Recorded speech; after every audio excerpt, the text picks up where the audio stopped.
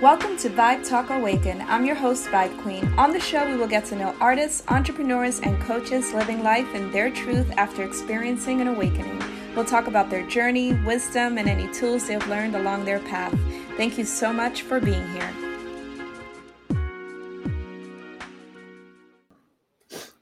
Hello and welcome, everyone. I'm super excited for another episode of Vibe Talk Awaken. I'm your host, Vibe Queen, and this week I'm really excited to have my client and friend, Nick Boscovich, on the show. Before we dive in, I'm going to talk a little bit about him and his background. So after pursuing both law and commercial real estate, he fell in love with juicing and saw there was a need for high-quality products right here in Chicago, where we both reside. And that is when he became the visionary founder of High Vibe, a juicery which is 100% organic, raw, and vegan. So I'm really looking forward to getting to know a different side of his story today, including what awakened him. So welcome to the show, Nick. How are you feeling? Hi, Tamisha. Thanks for having me. Feeling good. Excellent. So I really want to ask you, and something that I'm really impressed with you from the moment we first started talking is that you're always very bold and you're very straightforward in your truth and just your views. Have you always been that way, or what made you just kind of speak so freely? Yeah, I think so. Well, I've always been curious. I've always been one to question everything, I guess. So the questioning of things has been, I think that's in my DNA. And I think I've gotten maybe bolder and more straightforward with age and maturity, experiences. I think confidence comes with that. Amazing. And can you share with us a little bit about just your awakening journey? Was it something that was very gradual as far as just what you consider the truth and just what's happening in the world today? Or was it kind of like an aha moment, was something that kind of just woke you up? Yeah. It wasn't like there wasn't a defining moment for me. It's been I think like everything in life, it's a journey. I just think, like I said, I'm inherently like a curious one. I question everything. And being in the space I'm in, this wellness space, I've actually given some thought to this because I've been surprised at how awake the wellness community is, specifically like the, I guess more of like the industry, like leaders, kind of trailblazers, people that I've gotten to know and built relationships based on, meeting at conferences or doing business together or, having them into my shops when they're in town. And I've those, I think because we're all in the wellness space, we're aware of the misinformation, disinformation, lies, whatever you want to call it, that are so prevalent in, the food systems, the dietary recommendations, and then that leads into the medical system. Obviously pharmaceuticals being the driver there. But once you kind of realize, wait, why are they putting poison in our water? Why are we getting injected with poisons and putting those into small babies and, day one babies? And I think that just snowballs. And then it leads to a point where really, you've got to question everything. So for me, it's just been a journey. And thankfully, I really started diving deeper probably back in I would guess 2018, I think. And, really it's like the moon landing hoax and then that leads to flat earth. And then it just, what I mean? It's never ending. It is a rabbit hole for sure. So I felt like I was a little bit better prepared for 2020 when it started because, not that we knew what was going to happen, but there was a sense of there were going to be big changes coming in the world. And as we see, looks like the old world isn't coming back anytime soon. So right. Yeah. It's very interesting. As I was kind of doing a little bit of research and just kind of getting to know you and listening to another podcast you did, it was very interesting. I didn't realize you had a background in pursuing law and real estate, very similar to myself. And it's interesting that I find that when you pursue other things, that's when you realize, oh, this is not what I want to do. And so can you share with us what made you just go all in different career paths and then have the courage to say, you know what, nope, this is not what I'm going to do? Because so often you see people that end up becoming lawyers, or they stay in real estate for 10, 15 years, and they're not happy, they're not fulfilled. And you took such a big risk starting, a company from nothing with no, like I said, background in business. So can you share with us what made you have the courage to just walk away and start over? Yeah, the law intrigued me, and I was always one who, I was never a fan of school. I was just actually recounting this with my wife the other day, of like, I was in trouble every single report card of my life, like and it wasn't because I didn't want to do good. I just had a hard time paying attention. And now looking back, like, yeah, I'm just not built for indoctrination, I guess. But law, when I started college, law was what it intrigued me the most. I think like I had it was the easiest for me to pay attention to. And I think it really boiled down to, my like, innate desire to know my rights, what they can do, what they can't do, what I can do, you know what I mean? So that's why I stuck with law, and I didn't really know exactly what I wanted to get into. I had a professor my freshman year that was like really, really impressive. He was a criminal attorney, and he was teaching classes at NAU in Flagstaff, and I was just like, yeah, I like this guy. I don't know. It seemed like, like I like he was on the same frequency as me. So I thought that was what I wanted to pursue. And then once I graduated college, I was back in Chicago, and I was ironworking and really like, prepping for the LSAT, which is like the, the admissions test for law school.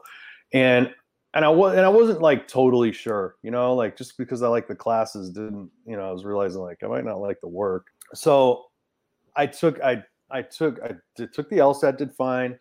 I took a paralegal certification course because it was recommended to me by some attorney friends that were, like mentors, like family friends. Mm-hmm. They're like, it'll be a lot like it'll give you a taste of what your first year of law school would look like, and also serve as like a little pressure, from undergrad.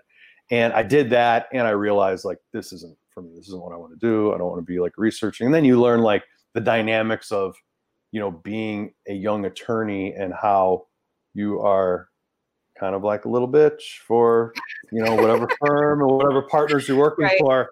And I don't know, it just lost its luster. Decided like, that's not really what I want to do.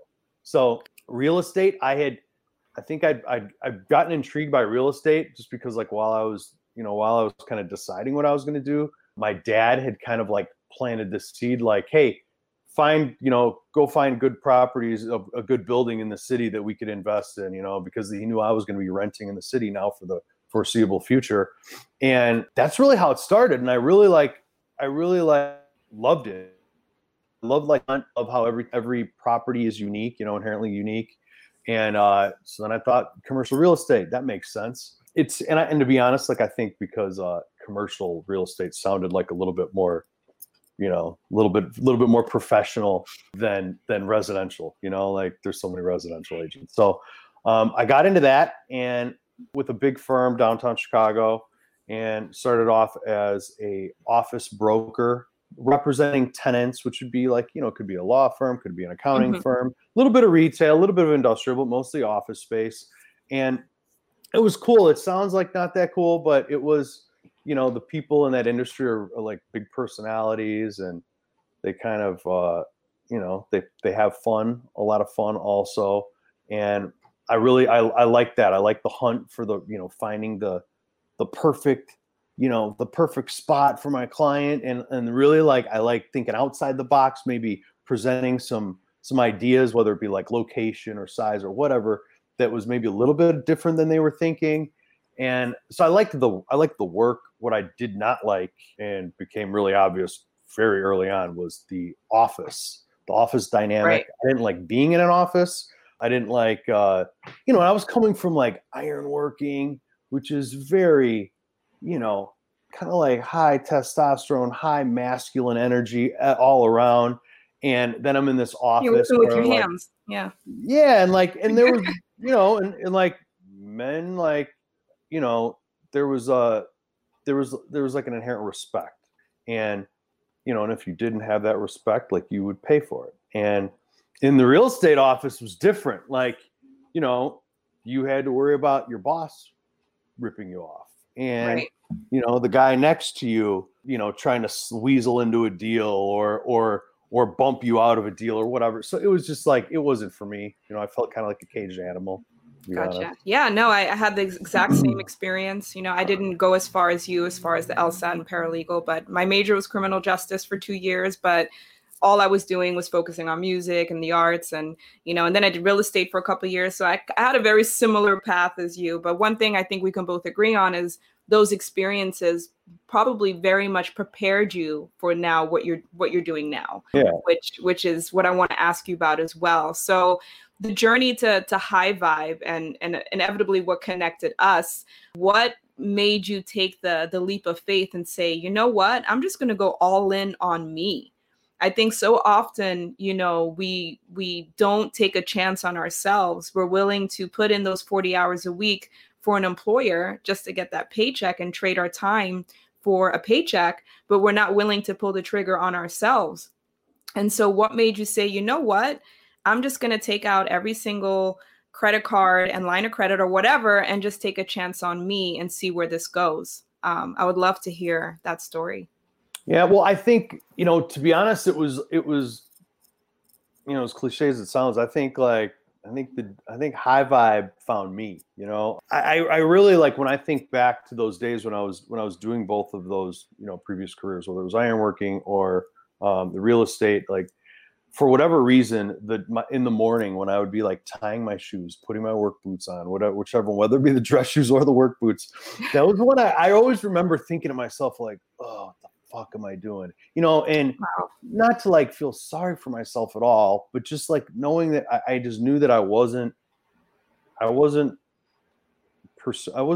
know, like, I wasn't pursuing my purpose. And so I was like, you know, I was always looking for something. At that point, I didn't realize that I was creative. I don't think at all. Like, that wasn't, I don't know, it wasn't something that was talked about as much back then either, maybe. But, you know, I'd always been into healthy cooking and eating and, you know, going along on that journey. Think about, like, that food pyramid literally is upside down. And, learning and how, you know, I was probably my 30s before I realized that. So juicing, you know, had been something that I was exposed to after getting more into healthy eating. You know, I dabbled in all the diets, you know, raw food, vegan, vegetarian, pescatarian, gluten-free, of course. And along that journey, my cousin's very much in health, and he had never done a juice fast. So I hadn't. It sounded cool. So I bought a juicer and really got into juicing, and I wasn't really like into like making delicious or beautiful recipes or, you know, high level flavors or balancing, none of that. It was really about like I was results driven. So I didn't care what it looked like. Most often it probably looked black.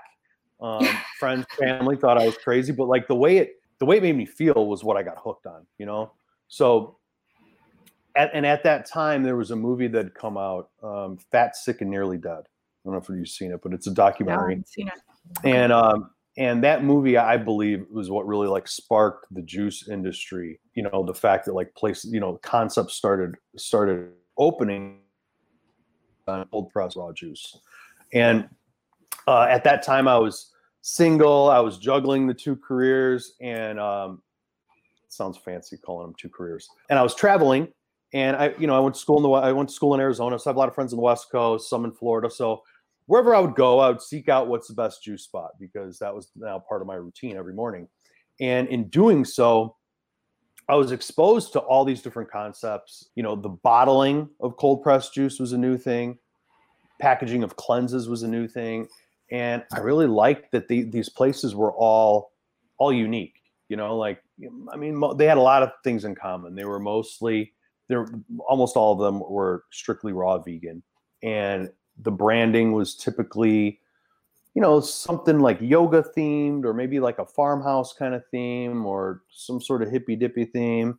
And as I was frequenting these places and really intrigued by them and kind of, I guess, studying them, you know, like subconsciously studying them, I found myself critiquing them just in my own head, but found myself critiquing them and just thinking about like what I would do different, what I thought they were like missing. You know, I thought like, you know, like these places are all like raw vegan, but that's not what their customers are. Like you could tell, like they just want to look and feel good. So then I would come back to Chicago, and it was basically back to me in my kitchen with my juicer, and that just like, you know, the wheels just started turning. I was like thinking like, man, I should do this. Like I feel like I could do this like as good as anybody. And Chicago being like a foodie town, I thought it was like good timing and like something that would be embraced by the city. So really taking a leap, it almost felt like, well, it felt very right. So it wasn't scary. It was really exciting. The whole process for me was exciting. And I felt like kind of like the clock was ticking, you know, like I needed to find what I was going to do because I knew the things I was doing I wasn't happy. And to me, they were just stops along the way, you know? So the juice game really, really grabbed me, I think. Right. Yeah, that makes a lot of sense. Something you mentioned before and something I realized in working with you is that you realized that you are an artist. And it's very interesting when you shared that with me, because I've always known I'm an artist, you know, like just from the moment I was pretty much born, I was singing, dancing, I'm a creative type. And so when you realized you were an artist, and I remember hearing you went to a Tony Robbins event, and that's when you kind of made that realization. How did that shift things for you when you recognized, oh, being a manager is kind of on the bottom? Like, did things drastically change for you when you realized, oh, I'm a visionary and I'm an artist? Can you kind of share that process for you? And did it make things easier? It did. I think, I don't know about easier, but it made things clearer, I would say. Okay. You know, like before that, and that really was part of a journey into like, you know, how do I grow this business? How do I be better at being this founder, president, manager, whatever you want to call it, the head, the leader of this company. Right. And really, I think like I was searching for like, why is it so hard for me to do some of these things? And why do I, you know, inherently procrastinate all those things, but these things I just do, and they don't even need to be done, or I'm over obsessing on these things. And so it made it a lot clearer, like the way I'm wired, you know, to learn that, okay, I'm the artist. That means that, you know, and the way that was identified in that exercise was like, he was just explaining like, you know, if you're the artist of your company, then you care more about the quality, the product, like, it's maybe like, I think part of it is like that nothing's ever done. It's always like a masterpiece in progress. And I was like, oh my God, I'm an artist. I'm not really an entrepreneur. Like entrepreneur is like next, and manager way at the bottom. So I think it's really helped. It's been freeing in a way, because I less hard on myself, you know, because understanding like, oh, I suck at these things because I'm supposed to, because I'm awesome at these things. So like, learning that was really, I think I started going a lot easier on myself instead of beating myself up like, what am I, lazy? What do I like? Why can't I do these things? Why don't I get these things done? And use a way, like there's certain things that I like love and will dive into, and like I'll think about them and work on them 24 hours a day. And then there's other things that like I'll procrastinate them to death, you know? So learning how I'm wired has helped me to fill my voids, like identify my weaknesses and then hire accordingly. Basically surround myself with people that are very strong in the things that I'm not. That's what I've learned along the way. And it's been a huge blessing. I love that. And so for those of you listening, you gotta become real with yourself and stop being in denial. Because I can completely relate with you, Nick. There's a long period where I would just be in denial with myself and would try to do everything myself. And then I would have that negative self-talk that you talked about. Like, you're lazy, you're this, you're that. And it's exactly what you just said. So I'm really glad that you shared that. Something I want to talk about that you mentioned that I thought was really profound. You mentioned that when I'm going to call it the plandemic, okay, hit, Good. that you felt that it didn't happen to you, it happened for you. And I thought that was such a powerful perspective, because I agree 100%. For me, 2020 was arguably the best year of my life. It allowed me to pivot in so many ways, including this podcast that we're talking about right now. So can you share with us what made you have that perspective? Like, no, this didn't happen to us. This happened for us. Okay, well, I got to first give props to Mr. Tony Robbins, because that is I think that's a Tony Robbins thing. I think that's where I first heard that. But okay. But when it first started, and I think it's true today as it was a year ago. It's a little bit more annoying now after, nearly a year of this nonsense, but it truly felt like it was happening for us in so many ways. Like I could rattle off endlessly the number of things, but for us, we had 2 locations at the beginning of 2020, and one was our flagship, our first store that we opened up on Kinsey, which is in River North in Chicago, and then our second location was in the Merchandise Mart, which is essentially across the street, right? One of the largest buildings in the country, huge number of people in and out. Our location was right next to the CTA. I knew it was a crazy move. It was either going to be genius or it was going to be a major misstep. Turned out it was a misstep. 2 stores, in two stores in a niche business like ours was too close to each other. We just cannibalized sales. So the Merchandise Mart was a short lease. It was due to expire at the end of March. So we had already begun construction on our, I guess would have been our 3rd location up here in Lakeview on Ashland. And that was going to replace the Merchandise Mart. So it was already planned that location was going to close. As soon as our lease was up at the end of March, we were out. So when the first action that really affected our day to day, when we actually started paying attention to this Sharona, was when they, I think it was March 16th or 17th, that was when there was shutdowns. They shut down buildings in Chicago. Merchandise Mart was one of them, and they just shut it down. So our business was shut. That location was shut down. So it really forced us to put all of our attention on Kinsey, which was a blessing because, we had been divided. That location at the Mart, split us up. Most of our attention was there, even though it didn't perform like the other one. We used the food hall there as a co-working space. So we had a lot of meetings there. That's where we worked from on a day-to-day basis. And it was also our commissary, our production kitchen. So that was where most of our planning and work was going on, even though Kinsey was the place that was doing all the sales essentially. So right. When we had to close the Mart early, to put all of our team together in one space again. It hadn't been that way for 3 years. And wow. it was great to have everyone it's there's something about, having a whole team working in one space under one roof. There's some magic that comes with that. So high vibe. and out of principle, we would have never closed the Merchandise Mart early. We just wouldn't have. We're paying this crazy rent. We're going to get every juice, sell every bottle of juice possible out of there through the end of it. Right. So it felt good to shed that a couple weeks early, have everyone focused on Kinsey and also on delivery. It was obvious to me that we needed to, upgrade our technology and accessibility for our guests. And so, that's delivery, that's the online ordering experience. We had an app that was through our point of sale, but that was really the extent of it. And that app was used for placing your order for pickup right now, so nothing delivery and it wasn't an e-commerce site where you could be ordering for the week or for delivery home, nothing like that. So besides putting all of our attention on Kinsey, it also pushed this technology.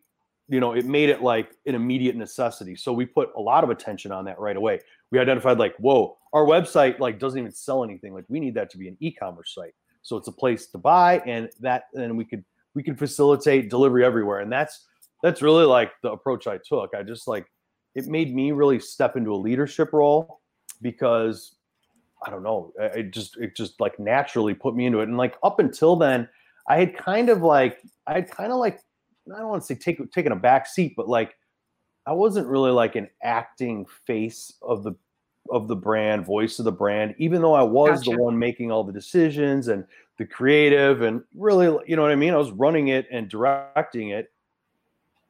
But I'd always had some, you know, there was a couple ladies that worked for me. That one was a dietitian, the one was a health coach, and they helped a lot with the marketing. And essentially, like they were the face of our marketing efforts. You know, I mean, I would be in the photo shoots and things, but not like a vocal, active, like leading voice or face.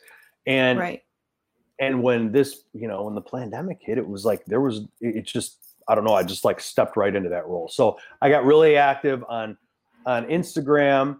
You know, stories. I started delivering all over the city, like all over Chicagoland, and we had no parameters. So it was basically the directive was like, we'll make it happen, no matter, unless it's like crazy. We're not driving like 3 hours to deliver to somebody, but if it's you know within an hour or so, we'll make it happen. So I just started delivering, and it started with like friends, family, and then clientele. A lot of people left the city and went to stay with family in the suburbs. So that's who we got the support from at first. It was a lot of family. It was a lot of friends that were all a lot of them were in the suburbs, and a lot of our clientele that were staying in the suburbs. And then that also, what came with that is like, you know, a kind of natural progression for a lot of people in the city is once they, you know, get married, they want to start a family, a lot of them relocate to the suburbs. So all of a sudden we were getting delivery orders from some of those people that we hadn't maybe served in a year or two downtown, but now they're in these suburbs that I'm now delivering to. So it was like this really organic kind of like growth, and the support that we got was amazing. And I'm forever grateful for it because, you know, I don't think we would have made it through that time. I mean, I know we wouldn't have, you know, like, I mean, not without a ton, not without a ton of debt. But everything the noise quieted, you know, the all of 2020, I think like some of the greatest takeaways is that a lot of the noise was quieted, and it really helped me. And I think most people, it helped us to like clearly identify and reprioritize our lives and you know, and our values. And all of a sudden it became really easy to make decisions and maybe like, you know, cut things out of the operation or out of our day-to-day that didn't really make sense, but we were maybe scared to, you know, make that move, or what would the reaction be? And all of a sudden it was like, it kind of felt like an apocalypse. And it's like, dude, we're doing what we got to do. And that's it. You know, this is what makes sense to us. This is what we're doing. This is the way it is. So I don't know. You make a lot of sense. Ramble. No, and I appreciate it because it's going to lead me to my next question, and it's kind of what got you and I to start working together. And it's interesting because I remember when you and I were talking, and I left your shop, I was like, oh my God, he's either going to never talk to me again, or we're going to have an amazing partnership. I remember it was either one way or the other, because I was like on a rant with all of my views and opinions, which you're very similar to me. And so one thing that I really loved about you, like I was just like, yes, you didn't post a black square. And so I want to talk about that, because I remember when all of that happened, I myself posted it I posted it at like midnight, and then I woke up and I deleted it because I was like, you know what? Something in me, I feel like there's something around it, you know, and I did my research and I was like, no, just more propaganda.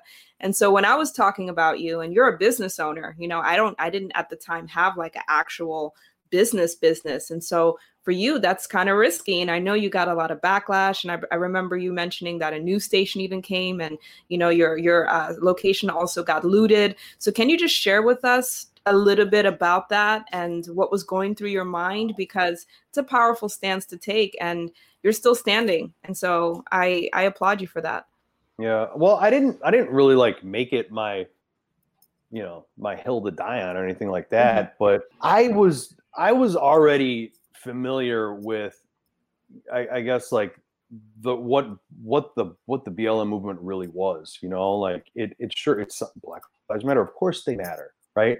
But the fact that it's a, you know, it's this shell movement that's funded by very nefarious characters that have nothing to do with, like, you know, the betterment of Black lives at all. It's like a George Soros thing. That was, I mean, it's even emotional for me to think about now, for me to like recount that time, because, you know, we were just fighting for our lives, like our business's life at that point. And when I say that point, I'm talking about, like, say the month of May, you know, April, May, and things became really, really heated with the George Floyd thing. And I'm going to say thing because to me, that was like one of the fakest things I've ever seen. You know, like there's a lot of these events that are shown on television. I don't know why, like, more people don't see it for the fake, obvious fakeness that it is. Like, they're driving an agenda, and every movie I've seen in my life looks more real than a lot of these events. Like the thing with the Capitol the other day, like, to me, that looked as fake and staged as could be. Like, that's acting. Those aren't, like, you could just tell, like, people's voices, the way they're talking to each other, the way they're interacting, like, you know when something's like organic, real, or if it's staged or scripted, you know? So I didn't really pay too much attention to that. You know, I was really focused on, you know, providing for my family, keeping the business alive, keeping my team employed, you know, gainfully employed. But the tensions got dialed up fast and hard. And when the, you know, protests turned into riots and looting, our Kinsey location, that intersection of LaSalle and Kinsey, was pretty much the epicenter of that for several nights. I think it was like really like 2 or 3 nights I think 3 nights in a row. And my wife and I, we weren't in the city when that happened. We were at my folks in Indiana, because that was kind of my thing. I would take deliveries on the way, do deliveries all the way into Indiana, deliver to my family and friends out there. Then we'd stay at my mom's for a couple of days. Then we'd come back to the city, and then I'd do that again the next week.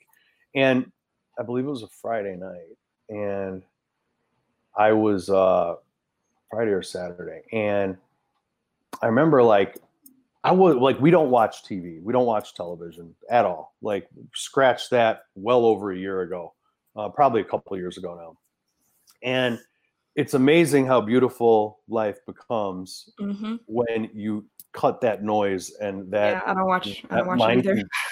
that mind control out of your life. It really does. Like, you know, so I remember, like, we were packing up because we didn't want to deal with traffic or packing in the morning. So we're like, hey, let's pack up. We'll head back to the city now. So it was like, I believe it was a Friday evening, and we're packing up, and my mom and stepdad are very much plugged into the Matrix, and they're like, oh, aren't you worried about the riots? And I'm like, no, we'll be fine. It's like, we live on, you know, in Lincoln Park. It's all good.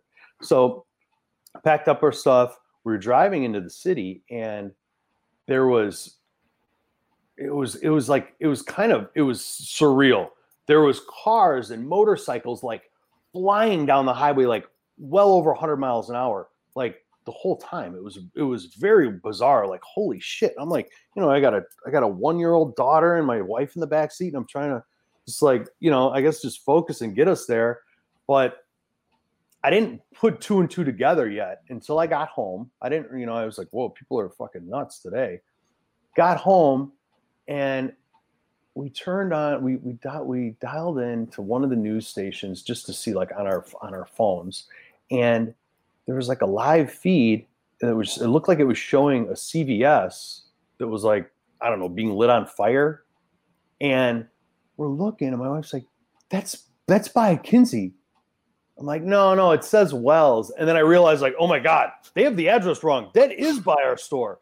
So we pulled up, we have camera system on our phones. So we pulled up the video, and it was almost like exactly when we turned it on, we also got the alarm alert, and it was like, oh, the broken window alarm went off, and then we were watching the video, and literally, like, I mean, people, just like dozens and dozens of people in and out of the shop, and they were wow, stealing stuff, breaking stuff, really just like looking to cause damage, Right. And so we went through that. That was like really gut wrenching that whole night. There was no sleep that night, really. It went on for several hours. One of my friends was actually, like, fortunately, like, he was down there. He was kind of like, he's kind of a thrill seeker. And he was like down there just like observing what was going on. And when he saw that High Vibe was broken into, he went over and was trying to like shoot people out and kind of protect it. And it was really scary. Like, I appreciated what he was doing for us, but we were also like really worried that he was going to get hurt, Yeah, of course. Mobs of people. And there was, like anything, seemed like anything goes. So he kind of like fended people off for a couple hours, but then he left, and then more people came through, and really, like, I was trying to call, we were calling the police. Ridiculous that what we were even thinking, but like I was trying to call like a board up company, and it was like 3 a.m. in the middle of like riots downtown. So no one was trying to, go into that to do anything. So we went through that. That was really gut wrenching, to see, and really emotional for us to watch our business that we love so much just be ransacked, and it was like very violated is the feeling, Right. I guess like the way I would describe it. And then the next day we went down there to clean up, my manager, Eric, and I, and it was a really bizarre scene. It was like, there was like cars upside down and like burned, and street lights down. There was just like, I don't know. It looked like something you would see in a movie scene or like a video game. It was crazy. Mm-hmm. And so we were cleaning up, and it was really bizarre sight downtown because there were a lot of people walking around with cameras, and like that's what they were doing, like they were just down there to take pictures, and you could tell some of them were obviously part of the carnage the night before, and they were like taking pictures of probably what they did. There was other people that were just like, I don't know if they're like voyeurs or what, but they were like a lot of pictures, a lot of cameras going on, and I'm trying to pick up and put together my store, and it was very agitating, to be like having people like reaching and taking pictures nonstop, recording history. Yeah, exactly. And then we also had like the neighbors, that were coming by, and they were like, many of them like in tears or choking up, extending their sorrow, their condolences, whatever you want to call it, that basically they were sharing in our pain, offering to help. So that was good. That felt really good to see that. But then shortly after that so I guess like during that, somebody, one of these reporter types like came in and he stuck a microphone, through one of our broken windows, and was like, asked me a question about something, and I wasn't really paying attention, and I was heated, I was pissed. I was mad at what was going on because I saw how people were being played. This was a divisive agenda. This was the puppet masters up top putting us, pitting us against each other. And so I was very frustrated and emotional, of course. And I don't even remember what the guy asked me. He asked me something, and I gave some answer about like, maybe let the police do their fucking job or something like that. And it got that. It was on like some very small local something. I don't even know what the publication was. But then later on that evening, that was like really like the extent of any interview I did. And then later that afternoon, we got an email from Fox News that they wanted to have me on as a guest. I guess to talk about like our store, the looting in Chicago, the riots, the protests, whatever. And like my initial reaction was like, no, like I could care less about Fox News. And then after like talking to my team, explaining like what they wanted, they're like, you got to do it. Like any you know, any coverage is it could only help, you know, and it could only help the business. So I decided to do it, and they had me on, and it was funny. I almost turned it down again, because then they told me like, oh, we need you to be on at 3:30 a.m. or 3 a.m. And I was like, 3 a.m. No one's going to even see that. Like, I'm not staying up all night for that. Like, I didn't sleep the night before. So, so then they explained like, well, no, this is going to be like nationally syndicated. It'll be shared on different channels or different time zones or whatever, different times throughout the day. So I did it, you know, hardly any sleep. I, you know, just did like a short interview, and it was basically, they just asked like what had what had happened, what was it like, was there, you know, any coming together of the community, you know, basically what you would expect to hear on you know, a national news station, I guess. And so I did that, and our, you know, my team like shared that like on our social media channels, and shortly after, it was brought to my attention that there was people that were commenting, that calling me racist because I did this interview, I guess because it was on Fox News is why I'm a racist. And then, which, you know, I kind of just blew it off because everything was so polarized back then. And, you know, and it was very easy to be called a racist unless you were like jumping on this soapbox and, you know, screaming, you know, like, I guess getting behind Black Lives Matter, their cause, right? Yeah. Right. Yeah. And then like very, very shortly after all of this, or after this, you know, basically looting of my store, which our business was closed. I think we were closed for what I think it ended up being 15 days while we had to repair, we had to order new equipment to, you know, to replace. That's when the Black Square movement happened.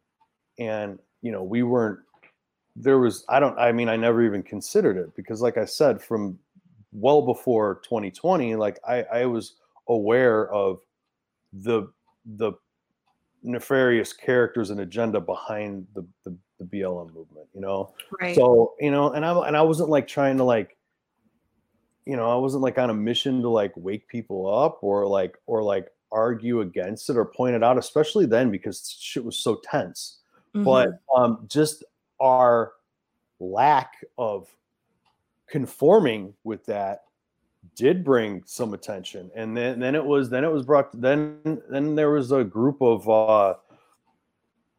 young ladies, the fitness industry, that were calling for a boycott of High Vibe because of our lack of Black Square on our account, I guess, on our Instagram anti-racist. Yeah. So, you know, that was just something we had to go through. We had to go through, and like, you know, and for a couple months there, that was like, you know, the couple months leading up to that, maybe 2-3 months leading up to it, I had gotten like really comfortable being vocal, being the face, like, you know, doing, I guess, like sharing the journey of High Vibe and a small business, a wellness brand like us, like, you know, like, I guess like charging through, you know, this difficult time that we were all facing.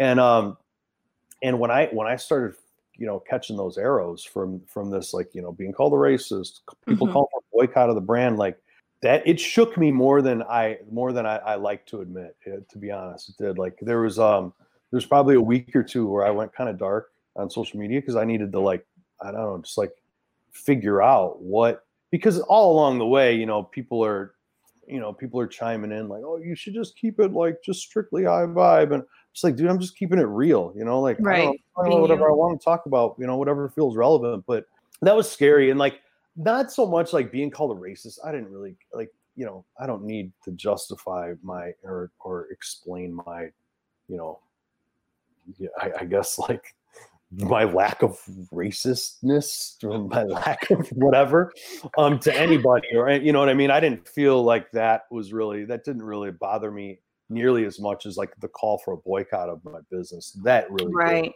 Because, well, that's hitting your pocket. It's how you feed your family. Well, yeah, and like, I mean, my team, you know, like right. Employees, right? This business employs a lot of people, so that was I think what really shook me, and yeah, like I had to kind of dig deep and I guess reevaluate what was happening and the timing of things and like how I was going to react or respond, or if I was Mhm. gonna, or if I was just going to like Yeah, give it a I, rest and then get back I, on it. I totally hear you, and we're kind of seeing a trend in that with businesses as well. And I had to go through that as well as an artist. I noticed that with my own Instagram, like, okay, which side am I going to take? And I found that a lot of people don't want to take a side, and it's almost like we were pushed and forced to, because I started seeing a lot of posts. Oh, I see my friends are silent. If you're silent, you're choosing the side of the oppressor. So it's almost like, whoa, okay, like I Mhm. have to say something, because if I don't say anything, you're already a racist or you're not anti-racist. And I remember I had one of my best friends message me because he has a very profitable business. And he literally messaged me because he was like, I didn't say anything. And I have people calling me a racist simply because I haven't said anything. And he's white, and he has friends of all backgrounds and cultures, and he's in the music industry, and he's like, my page doesn't even call for that, like it's just not relevant. And Right. so he felt this enormous pressure because people were DMing him, calling him a racist simply because he hasn't spoken out. And I'm like, wow, the world is really in a weird place. And I found myself, and I'm biracial, I was called all kinds of names, and I've been accused of hating myself because I didn't buy into that narrative. And I was just like, wow. And it's interesting because even before all of this happened, I remember on my Facebook page, I was sharing that this was a fueled race war. And I literally mapped out how this race war was going to be used as an agenda, and it's going to be used over and over again. You're going to see this is going to be a reoccurring theme that's going to be used at a drop of a dime whenever they want to, because it's a trigger wound within the Black community. And you're going to see it over and over again. And now you can see, right, with this whole thing at the Capitol, immediately they turned it into a race issue. Like I saw Mhm. celebrities talking about, oh, if it was Black people storming the Capitol, we know what would have happened. It would have been a massacre. And I'm just like, wait, how did this turn into a race issue? And then, if you do a little bit of research, I don't know if you knew this, I didn't even know this. Apparently, the Black Panthers actually did storm the Capitol back in 1967, and they were armed and they were Mhm. not shot at. So I'm like, wait a minute, there's a huge disconnect here. Do people even know this? So Mhm. there's just so much happening right now. And it's interesting that basically, if you're a free thinker or if you challenge the narrative, they're silencing you and they're shutting you up.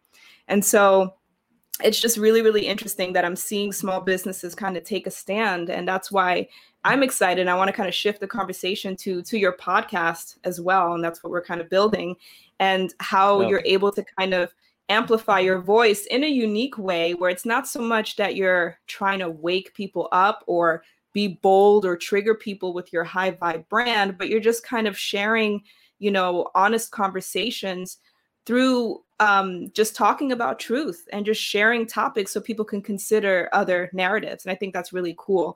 So let's talk about that a little bit. So your podcast, The Bosco Show, what kind of conversations are you going to have on there? I'm Well, excited. I'm blessed to I guess know a lot of really interesting, intriguing, so I wanted to do a show for a while. I really planned on it. I started planning it, I guess, like not taking any action other than knowing that I was going to pursue it. Probably about a year and a half ago, to be honest. And this year, though, it really became, I guess, clear, I guess like my motivation behind it, I guess like the purpose behind it became a little clearer, and it didn't really change like the approach I wanted to take. I just wanted to have like interesting, intriguing conversations with different people from all different walks of life, and but given the polarized, you know, crazy change of like massive change of life that we're all experiencing right now. I think it's really, the timing is right on. And, and, like I said, I started down this truth journey at least a couple of years ago. And like I said, I'm blessed to have started that journey earlier because I was a little bit ahead of the curve. So, I was questioning everything for the last year. And, especially everything, the mainstream narrative, it's really easy for me to like see through it now. But along the way, I've been vocal about like what I think is fake and what is, how people are really like just being puppeted, like their feelings, like everything we see on television has either been created or selected to control our values, our feelings, our priorities, our everything. It's mind control. So I think now what became clear is that what I need to do, because along this way of sharing my, how I think this is fake or this is bogus and, this is inverted, and why, like, I want to share that, like, let's have a conversation. Let me show you guys, like, I'm not crazy. Let me show you like how I got to this belief that I'm at, like why I know that to be untrue. So that's really like the approach I'm taking, is that like, I'm going to have interesting conversations with all different guests, and it be like a little peek down into this rabbit hole that I've chosen to pursue for the last several years. Awesome. What is the number one, probably a hard question to answer, but if you could talk to someone who had an open mind, right? And you would say, hey, you should really check out this rabbit hole. Which rabbit hole would you recommend somebody go and check out right now? I'm curious. Well, I always like to start with, and I've been doing this to like my buddies over this last year, like lifelong buddies, is I always like to start with flat Earth. And really interesting. And okay. and I've been advised by my truther friends that that is not the way to do it, because like that is the biggest of all, which is why I like to start with that one, because it's like once you start down that and you see it, like, but it's also an easy one to scoff at. It's an easy one to like. So so like while I like going down the flat Earth, it's basically, we don't know that it's flat. Give us a taste. Give us a taste. Don't know. Okay, you don't know it's flat per se, but we do know that it's definitely not a spinning ball, right? There is zero evidence that any of us have experienced in our lives that support a spinning ball theory at all. So, and it goes, there's so many different things. For one, like the engineering of bridges, right? Like on the curve of the Earth, I'm going to butcher this because I don't really have any reason to memorize these numbers, but like for every mile, the curvature should account for like, I don't know, several inches, right? So the fact that you could see the Chicago skyline from Michigan and from Indiana is ridiculous, right? Every bridge, every canal that's ever been built or engineered, they're not accounting curve, right? Why do planes only take these certain routes when, if looking at this globe, it'd be shorter to go this, underneath and go south? Like there's tons of evidence that point to a flat Earth. And I guess like the most obvious would be like, if you look at the ocean or the horizon is always flat, right? And then you learn that NASA uses fisheye lenses. All of these images that we're given of planet Earth are all CGI, 100% of them. So wait. So do you think we've never left Earth? There's no outer space? Yeah, I do actually. Then there's like, I believe there's a firmament. What it's made of, I don't know. I don't even know that it's something like tangible that we can, I guess, like explain. But I have seen videos from independent sources that have sent rockets up, and like at like a certain altitude, I forget if it was like maybe 70,000 feet. This rocket that's spinning super fast, right? All of a sudden, like stops and is just like barely rotating, and it's like, what stopped it? There was no like explosion or collision, but it just stopped, right. So I believe we're in a contained system. I don't know, kind of like the Truman Show. Yeah. And then, and there's, and the number one user of helium in the world is NASA. Satellites are not floating around in orbit. They're satelloons, which means they're actually suspended by helium balloons. That's why sometimes they crash and, crash in people's property. So there's just, the more you get into it, you learn like NASA, all they do is lie. And they account for, I believe, a $53 million a day budget. And it's just to lie to us. The moon landing is probably where people should start on their truther journey, because it is the most fucking hilarious, ridiculous thing you've ever seen. When it comes to the moon, this is the thing, because I'm not sure about the flat Earth. I would have to go down that rabbit hole. So I do believe there is an outer space, just from what I've researched so far. But with the moon, I kind of feel scammed. And so I always felt that the moon landing was fake as far as what they've presented to us, like what we saw on television in the 60s. I don't think that was real. That the president called on a landline to the moon? No. I definitely believe that was fake. However, from the research I've been doing, I feel like we did actually get to the moon, but that moon landing was fake. And so the research I've been seeing is that we did land on the moon and that we saw aliens, but that the moon itself is not an actual moon. And that, this is going to sound crazy, that the moon is hollow and that there's beings that live inside the moon. So I don't know. That's the theory that I've come to so far, the research rabbit hole I've gone down. Another rabbit hole I've gone down is that there's an inner Earth. And again, I'm sharing all of this, guys. I'm not saying that I'm an expert. These are all just theories. None of us really know, right? At the end of the day, I never claim to say that I know. In a way, these are kind of the theories that I find are fun and just kind of like, well, who knows? But also all of the disclosure that we've been getting for aliens. Do you believe in aliens? I guess that's my next question. I don't know. To be honest, that's one of those things that, like, I don't want to say I don't care, but I don't know. I really don't know. I don't give that much thought. Like, like inherently, like some things that are more intriguing than others. And outer space aliens from another planet. Not really. That's not really, because I believe, like I said, I believe like we're in an enclosed system. I don't know what's beyond that. But I gotta say, the idea of other species being here, I kind of believe that. And for a couple of different reasons. Like, the reptilian shapeshifter thing is a conversation or a topic of conversation that I've had with friends this year that is like a fun one to have for me. My wife thinks it's like demonic. She's like repulsed by that conversation.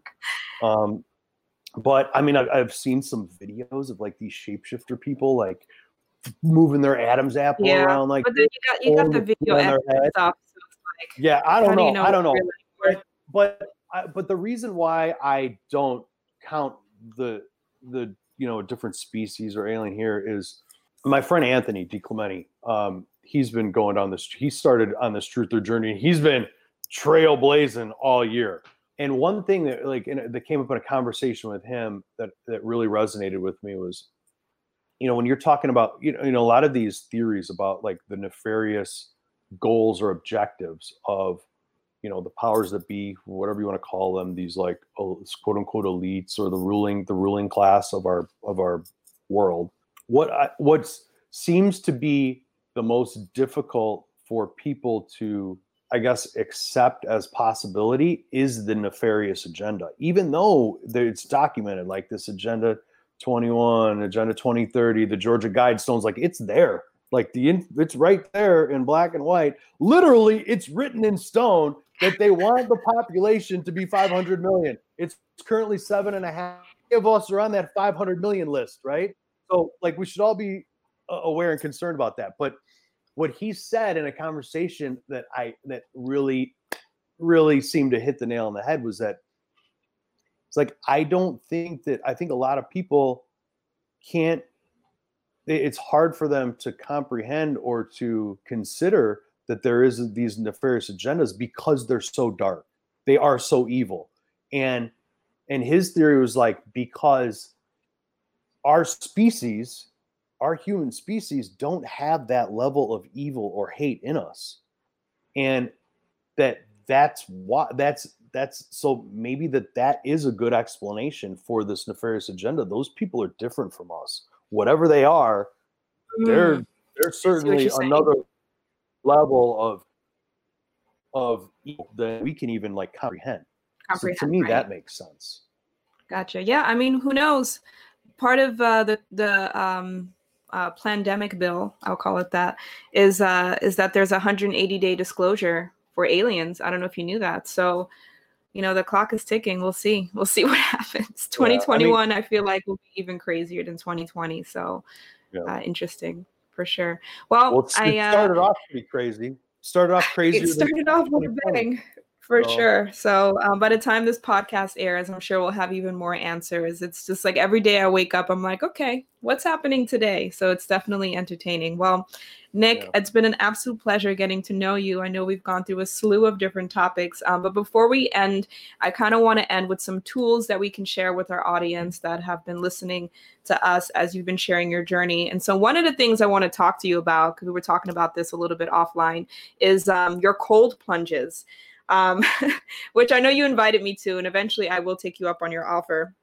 But can you talk to us about that? Yeah, conveniently, I have a feeling you're probably gonna wait till spring, but that's okay. Yeah, it is very cold right now. I mean, I'm actually still like warming up because we did one earlier today, a couple hours ago, and it's extreme right now. These are extreme conditions. So, but cold plunging is, it's like, I mean, that came along with my biohacking journey, and it's become like one of my favorite pastimes or things to do, I guess, especially like in large natural bodies of water like Lake Michigan. I mean, Lake Michigan is like arguably like the ultimate, because it's cold almost year round. Like there's only a few months where it's like not really cold plungeable, and there's something about being in like a large body of water that like charges you up. It like probably something to do with like the, negative electrons or, whatever, however you explain that.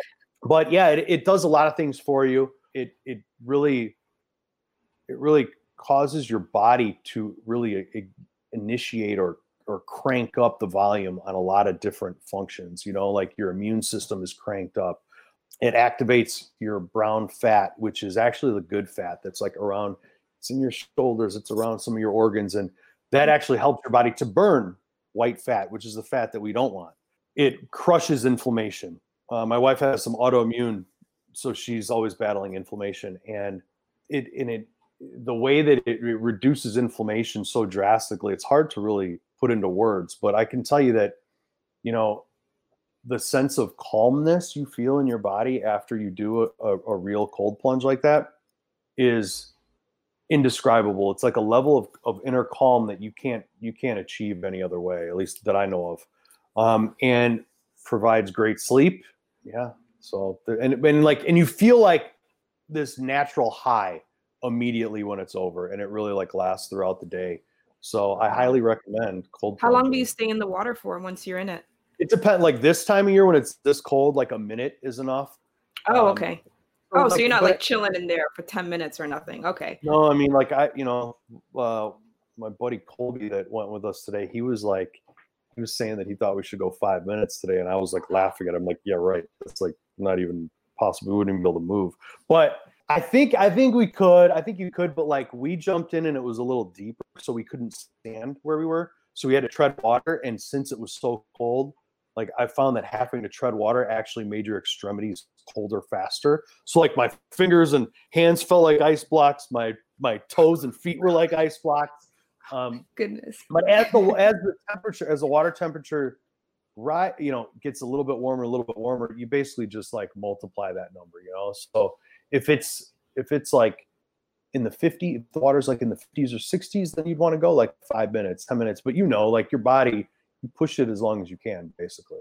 Gotcha. Wow. And all you got to do, all you have to do, like your entire like objective while you're in the plunge is to control your breath, because when you control your breath, that controls your heart rate, and you're essentially teaching your body to handle extreme stress. So then the day-to-day stress that we all face feels much less stressful. Yeah. No, easy breezy, man. I was just in a, yeah, it's great. Okay. All right. Okay. I think maybe I will commit. Maybe. I think. All right. I'm going to try the cold showers because I've been washing my face with cold water because I had another guest on. He's like, I've been taking cold showers for 2 years. So I keep hearing it. And that's why I love hosting this podcast because I've been asking guests for their tools and I've been implementing little things here and there. So it's like pushing me to be better. So I appreciate you sharing. And with that, I want to ask you actually about your morning routine and what you kind of do to kind of get yourself mentally fit and prepared and launch yourself for the day and pretty much lead a high vibe life. If you can share that with us. Yeah. Okay. So my routine is pretty steady. I work out fasted, followed by a cold pressed celery juice and and our morning mojo, just to explain for those that aren't familiar. It's kind of like that morning cocktail that people do with lemon, apple cider vinegar, Himalayan salt, and then we also include magnesium in that blend. So that's good. It's like it really jump starts like your detox pathways. You know, the apple cider vinegar is great for like kind of like flushing out pathogens and such. So it's good for like a detox and like, you know, boost your metabolism, start the day. And celery juice, the hype is real. You know, celery juice hit that, you know, the craze started a couple of years ago. And I'll admit I was like one of the first to scoff at it. I thought, you know, people were calling the store like, do you guys have celery juice? I'm like, yeah, we got celery juice in about 5 different things, but we're not selling plain celery juice. Like, this is a superfood juicery, you know, it's a little basic. But I started reading up on it because I was like, what is up with this? Like, a lot of people were calling for it. So I started reading up on it. The medical medium is the guy that really is like the godfather of the celery juice craze.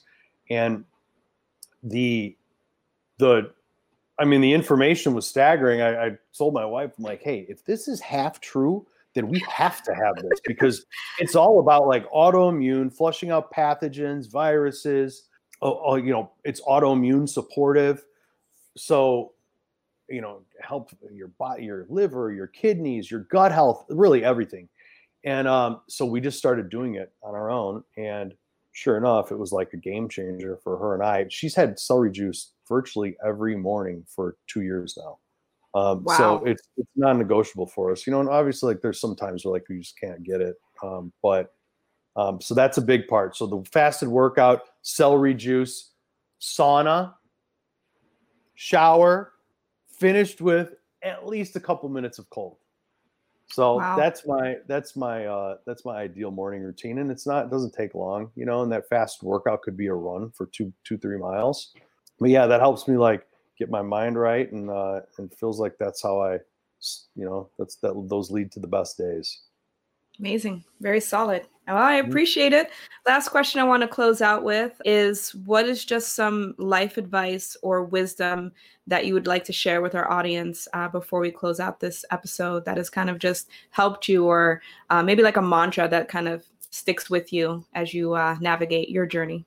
I think it's one that came with the beautiful year of 2020, and that is to not chase status or money.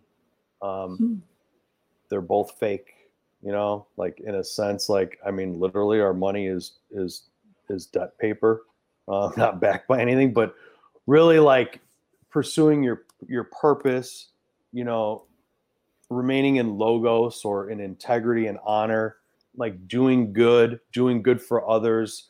That's what life is about. And that will, like, you know, then like wealth is health, wealth is family, wealth is community, wealth is love. Like that's what comes. That's what we should be chasing. But you can't just those are all of those are, I think they're attained organically by doing right, doing good, and really just, you know, living a life, you know, that God intended. So that was it. And it's easy. I'll admit it's much easier said than done.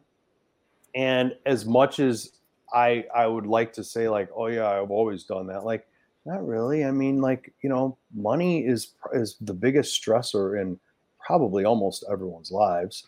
And status is just something that is ingrained in us in this culture, you know, like chasing that status. So But those are two things that I think would serve everybody well, and that have just I see it now that I feel like I'm consciously pursuing a life in that way. Like I could see that, it's really paying off already. I feel like, my life, my business, my relationships, my family, everything is in a better place as a result.